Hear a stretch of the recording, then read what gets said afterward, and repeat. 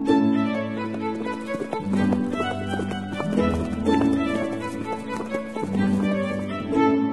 listening to Nick Luck Daily. This edition is brought to you by FitzDares, by the Racehorse Owners Association, and by Thoroughbred Racing Commentary's Global Rankings.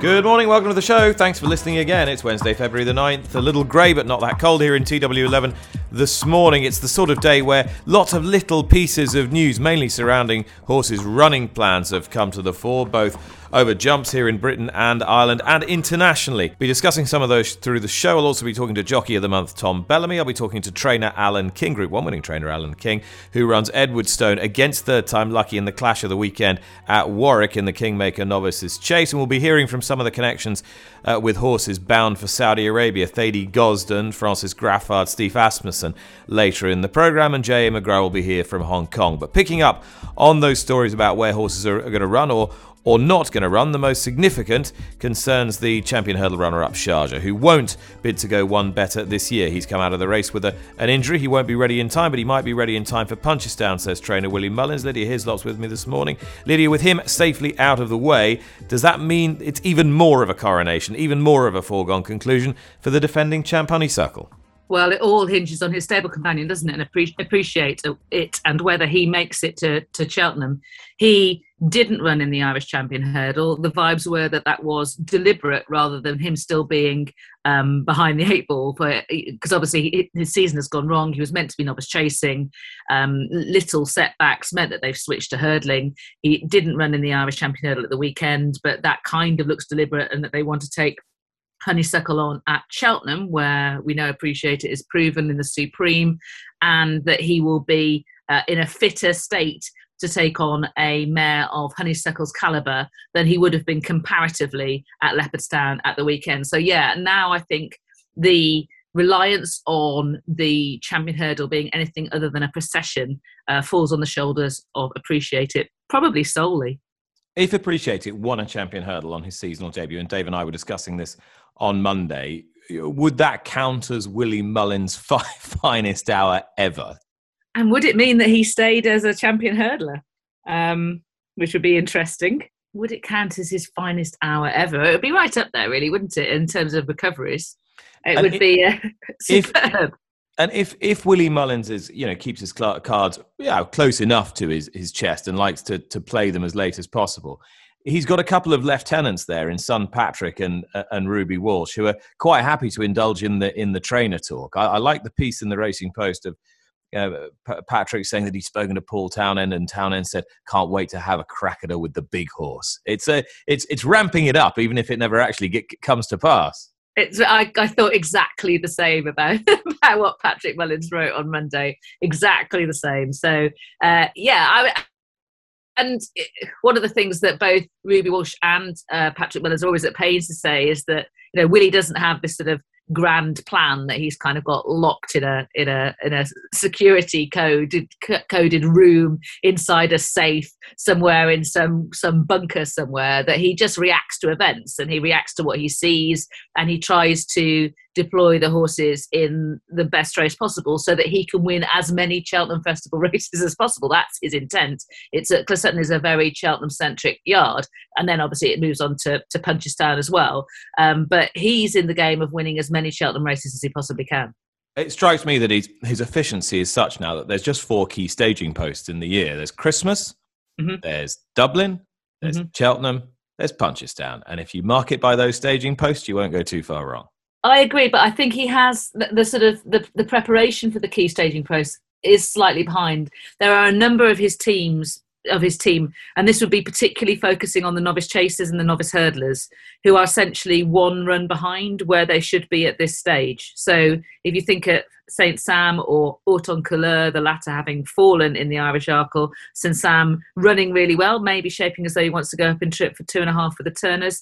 They would normally have had a couple of novice chasing runs by this stage. Instead, they've only, but we're going into the Dublin Racing Festival, and so 3 coming out from Cheltenham, and instead they've only got 2. So there has been this knock-on effect, which Willie Mullins has talked about all season, about it being an exceptionally dry autumn. Whether that goes on to prove exceptional in the future, I don't know. But there has been a little bit of a change, and he has had to calibrate to some degree, I think, this season.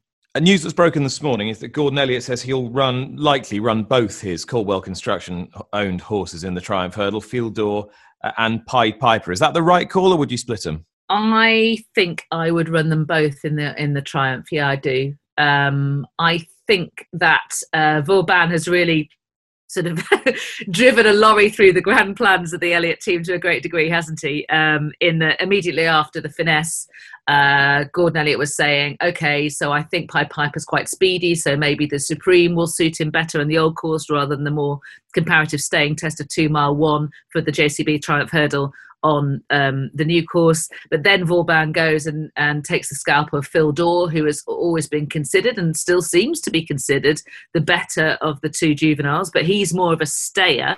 So you would think he's going to be suited by the Triumph. Does he want to make sure that he gets the kind of race that he wants? I mean, Field d'Or would want an end-to-end gallop at 2 Mile 1.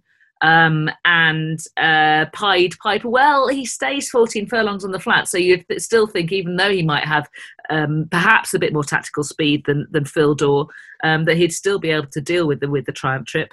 Vauban, I thought, was really interesting in that interview with you on Racing TV after he won the Racing TV sponsored Spring Juvenile, where he basically said it's going to take a good one to beat Vauban. It's rare that he's that bold in terms of confidence, don't you think?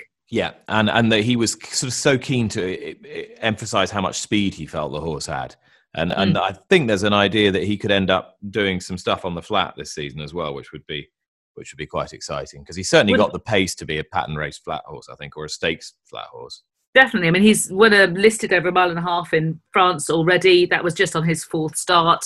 He was very, very progressive when switched to jumping. So you can definitely see it. Will Gordon Elliott try to make it a real test of stamina? I think you've got to, haven't you? I think so, to try and advantage the horse he perceives as being the best. There's another player, isn't there, in that race? I think we both agree on it. Well, actually, I'm not talking about the British horses, obviously. I'm not talking about the race of 4th, Nick. I'm talking about whether a horse that can actually win it. There's another one from the weekend, isn't there? Yeah, the 3rd, surely. Il Était Temps must have a chance. Yeah, absolutely, definitely. Too far back in the way that the race developed, I think. Hurdling debut, all over the place a bit in terms of technique early, which is forgivable. Came home really strongly. They'll definitely run it in the Triumph. Because there are so many will he run it in this, will he run it in that questions, we ought to just ask, right, which race is he going to run it in? Which race should he run it in? So Galopin Des Champs, what will he do? What should he do?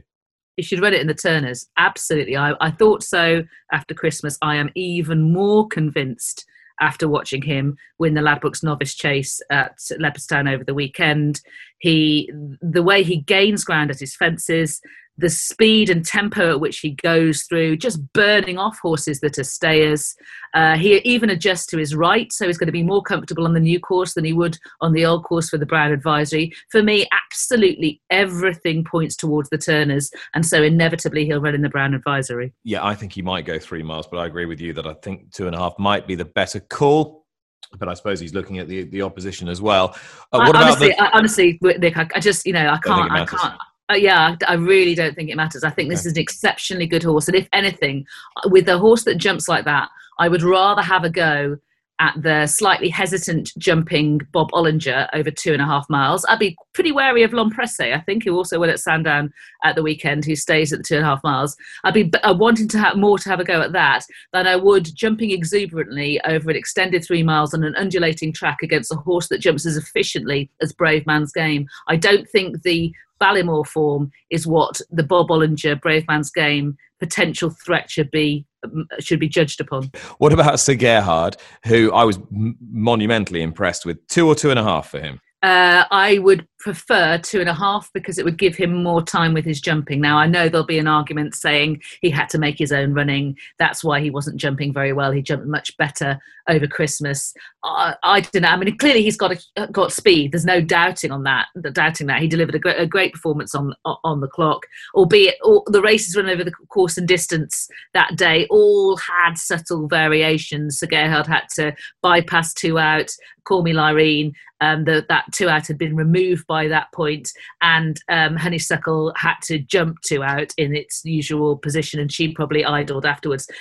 So Gerhard, still having had run further, still clocked the quickest time, and the way he came home really strongly, I think, was really impressive. Coming to the last with 3-stripe life, I thought, coming to lay down something of a challenge, he needed a good jump. He got an okay one. Luckily, 3-stripe light also only got an okay one, but then he was really impressive on the run to the line. He's got absolutely loads left. I'd run him in the Ballymore to give him more time at his hurdles and not be bothered about the stamina. I also think because Dysart Dynamo would be better in the Supreme. Well, come what may this weekend, the best race could be the Kingmaker Novices Chase at Warwick, with the two, at the moment, leading 2-mile novice chasers in Britain set to run against one another. We're not sure whether Third Time Lucky will go. We think he will. We're pretty sure Edwardstone will take his chance in his final prep before Cheltenham. Alan King, his trainer, is with me now. Alan, how happy have you been with him since what was a pretty dominant performance at Kempton, and that off the back of a pretty dominant performance at Sandown? Yeah, no, we've been very happy with him, Nick. He obviously had a little break after Kempton. He had 3 fairly quick runs, and the build-up's gone really well. Tom rode him last week over 6 fences. He jumped away lovely, and his work's been good. So yeah, look, I'm very happy where he is. There's always that sort of temptation now, it seems, from a lot of people when horses do well and have a real flurry of good form before Christmas to say, right, we'll batten down the hatches now, and you won't see this horse again until the festival. For you as a trainer, is it quite important to get a prep in at an appropriate time? Well, it is for him because he can get very, very fresh, and as I described the other day, he can be a little bit like a bull in a china shop when he's really fresh. So I didn't want to be going to Cheltenham on the back, having not run since Christmas, you know. Whereas something like the Glancing Queen, I'm quite happy to leave her and go straight to Cheltenham because I think she's actually better fresh. But I've always felt Edwardstone wanted to run, and this was always the target. Nowadays, the level of analysis of a horse's performance is much more sophisticated than perhaps it was 20 years ago. And people have said, well, does he jump a bit low? Does he take the odd liberty? What's your kind of read of that? Well, look, he's been round. He's been round Warwick a few times. I always think if you jump round Warwick, you'll go round anywhere. So I don't. It hasn't worried me. Put it that way. And he seems to be a much more grown-up horse this year. Is that the sort of feeling you've got at home? And yeah, look, he's a horse we've always rated right from the word go. And I mean, he into some bloody superstars on his bumper day, and it's just taking him a bit of time. He used to be very free, very keen, but as he's got older, and I think those runs and those big handicaps last year stood him in good stead. Mentally, it toughened him up. And all right, I mean, his first couple of chases, we didn't get very far at Doncaster, and we put that on hold last year, and then he got brought down at Warwick, but through no fault of his own. But since then, everything's gone well, and a fence seems to have relaxed him. So yeah, it's just manned him up, And 2-mile chases is something that you have a really good knowledge of. You've got great history with your previous Arkle winners, Voipor, Estedes, and My Way to Souls, and so comparisons will always be invited. Are they reasonable comparisons with this horse? No, well, they're totally different ties. I mean, My Way to Souls and the Arkle having won a world hurdle, Voipor, I wouldn't have thought has quite got the ability of Edwardstone, but he was a phenomenally tough horse. The harder you trained him and ran him, the better he became. But they're actually different types completely. And when Edwardstone's come through the bumper route, whereas the others were ex-French. And when you look at what your likely contenders are going to be, if all goes well on Saturday, you're facing the horses that came out of that 2-mile novice chase at the Dublin Racing Festival. Do you feel hopeful? Do you feel that you're right at to get Saturday out of the way first, but I can't worry about other people's horses. I've just got to try and trade my own and see what happens, I think he's a very good horse, and I think his form to this point says that, He did a very good time at Sandown, and he backed that performance at Kempton, really. So, I don't think we have to say that. I think the form's there in the book for everyone to see. Alan King there talking about Edwardstone, he's one of those horses, isn't he, Lydia, who's sort of flying a little mini Union Jack in a gale. Tiny weedy. Tiny little Union Jack in a very strong gale. I suppose there's Dr. Parnassus and Knight Salute in the Triumph, who I was at. And of course, and I made this point yesterday to Lee. If Third Time Lucky and Edwardstone take each other on in the Arkle Trial, the Kingmaker at Warwick at the weekend, it's great. It's great. We want to see good horses take each other on, but the upshot of it is that there's only then becomes one serious Arkle challenger. Then there was one, yeah, absolutely. I think Third Time Lucky will run very well in the Arkle. I think now that they showed that they could ride him with more restraint in the Lightning Chase at Doncaster, I think he'll be able to distribute his energy at Cheltenham a lot better. Edwardstone has got great form, high-classed form. He jumps really well. I wonder whether Cheltenham will suit him quite as much. I'm not completely sold on that, but I am sold on his ability. I think he is a proper player. So, cue him getting torched about 20 lengths by the Irish. Other news today, Ahoy Senor, reveals Catherine McRae on the front page of the Racing Post today, may not go to Cheltenham at all, which would be a shame. Yeah, I think reluctantly it might be the right call this year. Not for all time, just this year. I thought that he continued to adjust right. So this is a habit he has distinctly got over fences. It's a much bigger habit than it was over hurdles. He often ended up in the middle of the track at Wetherby when winning the Tout at the weekend. Now, on the upside, once Derek Fox quickened the pace in the straight, he actually did jump better and straighter, and 3 out in the last were his best 2 jumps in the entire race.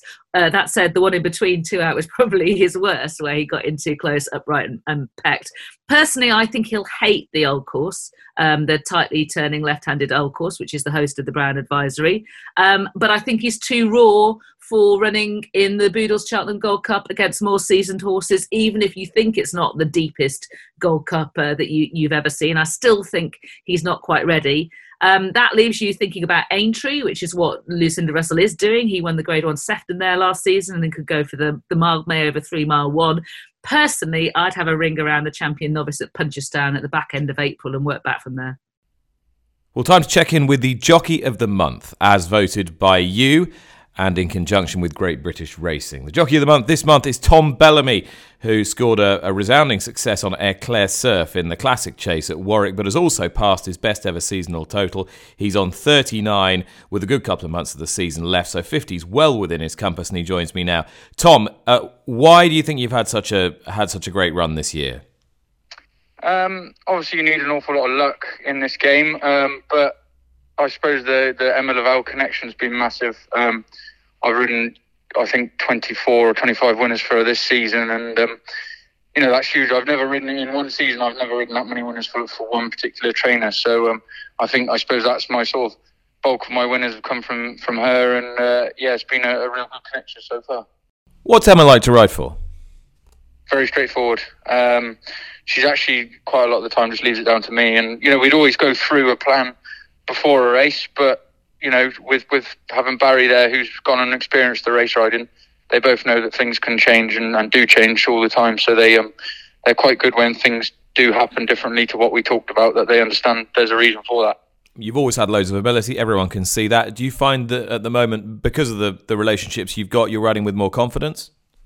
Yeah, for sure. And I think having that bit of leeway as well is makes you a better jockey. You sort of, I think, you can send someone to the racing school and teach them how to ride a horse. It's not actually, obviously you need to have some sort of natural talent as well. But I think, actually teaching someone to ride you can do. But I think the riding on instinct is the thing that makes a good jockey better than a bad jockey. And, you need to have that leeway to be able to use that. So it's nice to be able to. And you always strike me as someone who's quite level-headed and fairly relaxed. Are you putting on a good front, or is that you? I am quite relaxed. I don't take. The one thing I need to get better at is taking the bad days.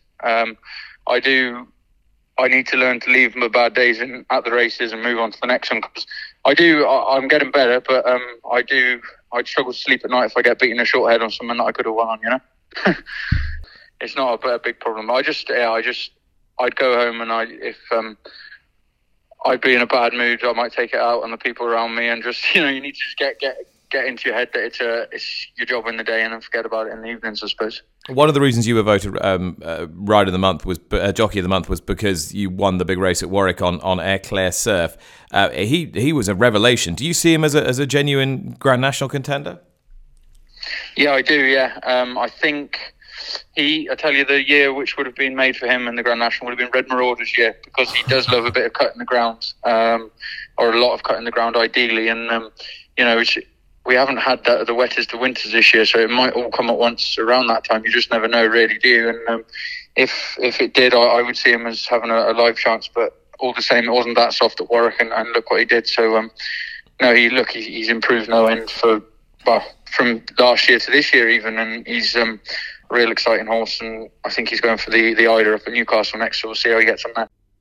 Tom Bellamy there, the Jockey of the Month, chiefly for his ride on Airclair Surf, but going great guns and already securing a personal best for the season. Now we take our focus international. The Saudi Cup is not too far away, 25th, 26th of February. The world's richest horse race, the 26th, $20 million. It's the third running. First running went to America, second to Europe. It's a fascinating intercontinental matchup again. We're getting a clearer idea of who the participants are. The defending champion is Mishrif. He's trained by John and Thady Gosden. It's Thady who was responsible for his preparation this time last year, and it was to him I spoke yesterday, and this was the bulletin he gave me. Well, like you said, it's a bit more of a challenge being in the middle of winter over here, trying to start them up when it's cold and frosty, and we've been lucky to avoid the snow so far.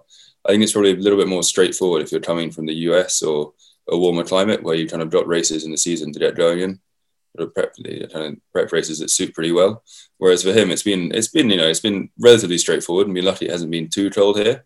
But as I'm sure you know, getting him going in the winter is always a tricky one. He's not, in terms of muscle, he doesn't look like a tank. He's a nice rangy horse. He's got a great physique on him, very athletic physique. He's never going to be a heavy horse, but he's definitely grown a little bit and strengthened a little bit more from last year. And we did touch on this a little bit, but is there anything in the training regime that's different from 12 months ago, or have you largely followed exactly the same pattern? Largely follow the same kind of theories behind it, and taking the same sort of route, which so far it's working out. So we'll have to find out in a couple of weeks. I mean, is he an expressive workhorse? I mean, can you tell in the sort of form he's in by how he works? Yeah, certainly. He's very enthusiastic in his work always. But then, on the Galaxy, when they've been here long enough, they get used to them. They know what they're doing, and fortunately, they sort of get in the habit of knowing when they've done enough and not overdoing themselves. Thady Gosden there. Now, an intriguing rival to Mishrif as he bids to defend his crown is the horse who finished 3 places in front of him when winning the Champion Stakes at Ascot, Seelyway. Seelyway has moved stables. He's now with Francis Graffard, who is also handling His Highness the Aga Khan's private string. And Francis Graffard began by telling me what struck him immediately about Seelyway when he first came into the stable. He's not of a big horse. He's very, very classy. I would say not feminine, but he has a lot of class and a bit of femininity about him. But his character is like my good horse, the Revenant, all these very top class horses, they have a lot of personality. And when he came the first mornings, he was like, I am the boss. You will see, I am the boss here. And I said, no, actually, you're not the only one in the yard. So you have to go with the others and don't do what you want all the time. But so yes, a horse with a lot of character, sound, good legs on him, and a nice horse to be around. Yeah, tough, good mentality. Is there anything about what you're seeing that makes you think that a new surface in the Saudi Cup will be any issue for him? Seems that he can adapt very easily, this horse. He can adapt to the pace of a race. He can adapt to the ground. From what I've seen before when he ran, with me, he's much more relaxed. He's a nice horse to be around. And it seems that he does everything very easily. since I'm working and I'm building him up for the race, everything seems very easy for him. And my worry is, will he be ready? Because it's so easy for him, you know. Regarding the surface, obviously it's we don't know until we try. Distance won't be a problem, the 9 furlong, because he's a horse that jump well and can have early pace, according also to Mikel Barzalona, who rode him a few times. So, but when we take these races abroad, it's always a challenge, and it's a nice challenge to be taken, and the owners are very keen to test the horse and see where he stands against this competition. And if Francis Graffard was glowing in his tributes to Seelyway, that was nothing on US trainer Steve Asmussen, record-breaking trainer Steve Asmussen, who was second in the inaugural running of the Saudi Cup with Midnight Bisou. This time he brings Midnight Bourbon, who's winless for almost a year, but has perhaps been one of the most luckless horses in the United States. Asmussen, however, is in no doubt that there remains plenty of potential within this thoroughbred. It's all in there. It really is. He is an elite level of talent without finishing it off at this stage. Because of that, he has not had the success that his ability would allow, but it also leaves a lot for us moving forward. As accomplished as he is, or as lacking as his resume with the win, but the competing, he is still in a physical and mental development that I think allows for him to possibly end up being the best horse in training in the world this year. That's a big call, but I can see where you're coming from. Just picking through it, you know, you had the run in the Kentucky Derby where he finished to anybody else. The only time he's missed the break in his life. Exactly. And it's what that frustration. The only time he's missed the break in his life is only in the Kentucky Derby, which is won by a horse that he breaks next to in the Preakness and runs in the ground. You know, just one thing after another, but it's there. It just needs to come together. And I am hoping beyond hopes and expecting that he's waiting for the Saudi Cup stage to put it all together perfectly. And in terms of how he's developed over the last 2 or 3 months, building towards this, Steve, he's got that narrow defeat behind his Saudi Cup rival Mandaloun just the other day. How do you see him turning that round? What is the setup that's going to enable him to do that? The fact that was the prep for the Saudi Cup, not the Saudi Cup. Mm-hmm. And he came out of it in better shape than he went in it. It was a very good exercise. I am a sheets person, numbers, and for him to start his 4-year-old year equal to his 3-year-old top is ideal. And I know from the preparation going in to his last race and how he's come out of it and worked since, we are jumping forward. Yeah, some interesting bits and pieces there. I mean, I suppose, Lydia, Mishriff will end up being the headline horse because he's the horse everyone knows best. And if he wins, he is going to end up being the world's leading earner of all time, overtaking Winks and Arrogate. But I'm sort of more thinking about the season as a whole for him. And if he did dance all the dances that the owner clearly wants him to do, like the Dubai World Cup and the Breeders' Cup Classic and all that, he could end up becoming a bit of a legend, couldn't he, if he's not already? Yeah, I really, really warmed to Mishriff last season. I like that run of the Eclipse to the King George, to the International, particularly the International. I thought that was a simply superb performance where all the moons aligned and he got exactly what he needed. I was prepared to forgive him what happened at the end of the season, that defeat by Seelyway, albeit I think that Seelyway is an exciting and still unproven and unexposed horse at 10 furlongs as well. So yeah, he could be fabulous. I like the way he's been campaigned. He's campaigned internationally, but quite aggressively. If he does go and dance all of those dances, he'll earn all the plaudits that he's due. He will. And interesting to hear Thady Gosden saying Lord North is coming back after a year to run in the Neom Turf Cup, and he said he'll be ripe and ready for that. He'll take on Pile Driver for William Muir and Chris Grassick. He's en route to the Shima Classic. Francis Graffard now trains Seeley. Now, that could be a very exciting combination of trainer and talented horse, couldn't it, in what's going to be a marquee year for Graffard, who seems to sort of have the sort of future of French top-class racing resting pretty squarely on his youngish shoulders. Yes, I mean, it is a big burden for him, I think, to maintain the reputation of French top class racing internationally. I mean, in recent seasons, their group races have been seen as relatively easy pickings, and that has got to be a concern for them, but a concern for Europe as well. Nobody wants one of the key players in Europe to be behind the other key players. There needs to be a sort of healthy, close competition. So it was great. I was really pleased when Seeley won the Kipco Champion Stakes on Champions Day. I thought that was a great thing for France, a positive thing for European racing as a whole. And as I said, I look forward to seeing what he could achieve this season, because that suggested to me that there was more to come. Yeah, on a slight tangent, you'll know this better than anybody else because you're quite closely associated with it. I was horrified but not surprised to see so many French pattern races on the endangered list, or in danger of being downgraded if they don't pull their socks up in the next couple of years.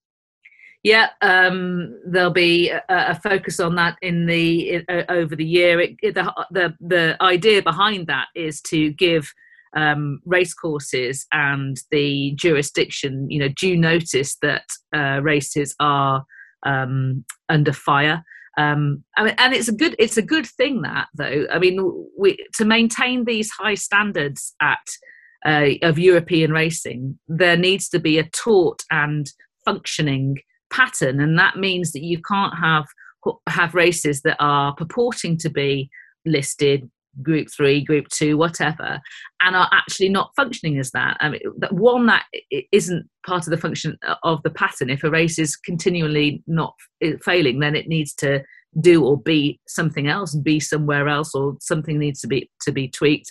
Two, I mean, we're meant to be highlighting to the outside world what our best races are, so that they can readily understand what is the elite performances, the elite sport here. Three, for bloodstock reasons as well, we're trying to make sure that black type actually means something, and it's to try and ensure that the rest of the world as well applies these standards to their group races, that they're not essentially falsely labelled. So it's right that Europe should have a self-critical look at its own races and have a system that means that they get downgraded as well as upgraded, because otherwise all you have is pattern inflation, and essentially the whole meaning of the pattern becomes less rigorous. Okay, Lydia, back in a moment. First of all, Hong Kong now. We're going everywhere today. And J. McGrath. Hi, Nick. I know this must sound like a broken record, but Zach Purton is the jockey to follow at Happy Valley today, yet again. With his old weighing room enemy Joe Moreira on the sidelines, serving out a 6-day suspension, Zach is running into open goals with some regularity. He rode a 5-timer at the City Track on Sunday, and I wouldn't bet against him doing something similar today. 6 of his 8 rides are favourites, enough said. He has pegged back Moreira's lead to 13, and he has the run of the place in the Magic Man's absence. I reckon his best ride is the Francis Lloyd-trained Party Warrior, late on the card. Party Warrior is going the right way, and this should prove absolutely ideal for him. So it's race 6, number 8, Party Warrior. Take him in a tote swinger with number 7, A Smile Like Yours. By the way, the COVID restrictions in Hong Kong have been tightened even further. It's a miracle how Hong Kong racing still continues, and it brings great credit on the Hong Kong Jockey Club that they've won the confidence of government to continue. We'll monitor proceedings in the coming weeks. Now, I don't want to rake up bad memories, but it's 40 years since trainer Dick Hearn sent a colt called Goritis to Newmarket for the Dewhurst. He looked one of the best seen for some time. He started odds on and he got trounced. The trainer and many others subsequently said the colt had been doped. He was never the same. Well, a couple of generations later, we have another Geraghtus, who won at York for Richard Fahey before fighting his way to Hong Kong, where he looks like he can win again. In fact, he has strong form lines to his credit, suggesting he might still be ahead of the handicapper. So my best of the day is race 9, number 3, Geraghtus. Take him in multiples with Invincible Missile. That's all on the Hong Kong beat this week. I'll have more for you next week. Well, thanks to Jim, all my other guests earlier today. Lydia is still here and has a tip for you. I'm nervous because she's drifting, but I like Galar in the 1 o'clock at Ludlow. Was 15-2, but during the time that we have been recording this programme, it's 7-1 in a place, but mostly 6 is best. Right, I'm going to get editing very quickly so everybody can get on this horse. Lydia, thanks so much. Thank you very much for listening. We'll see you again tomorrow. It's Wednesday, February the 9th. Bye-bye.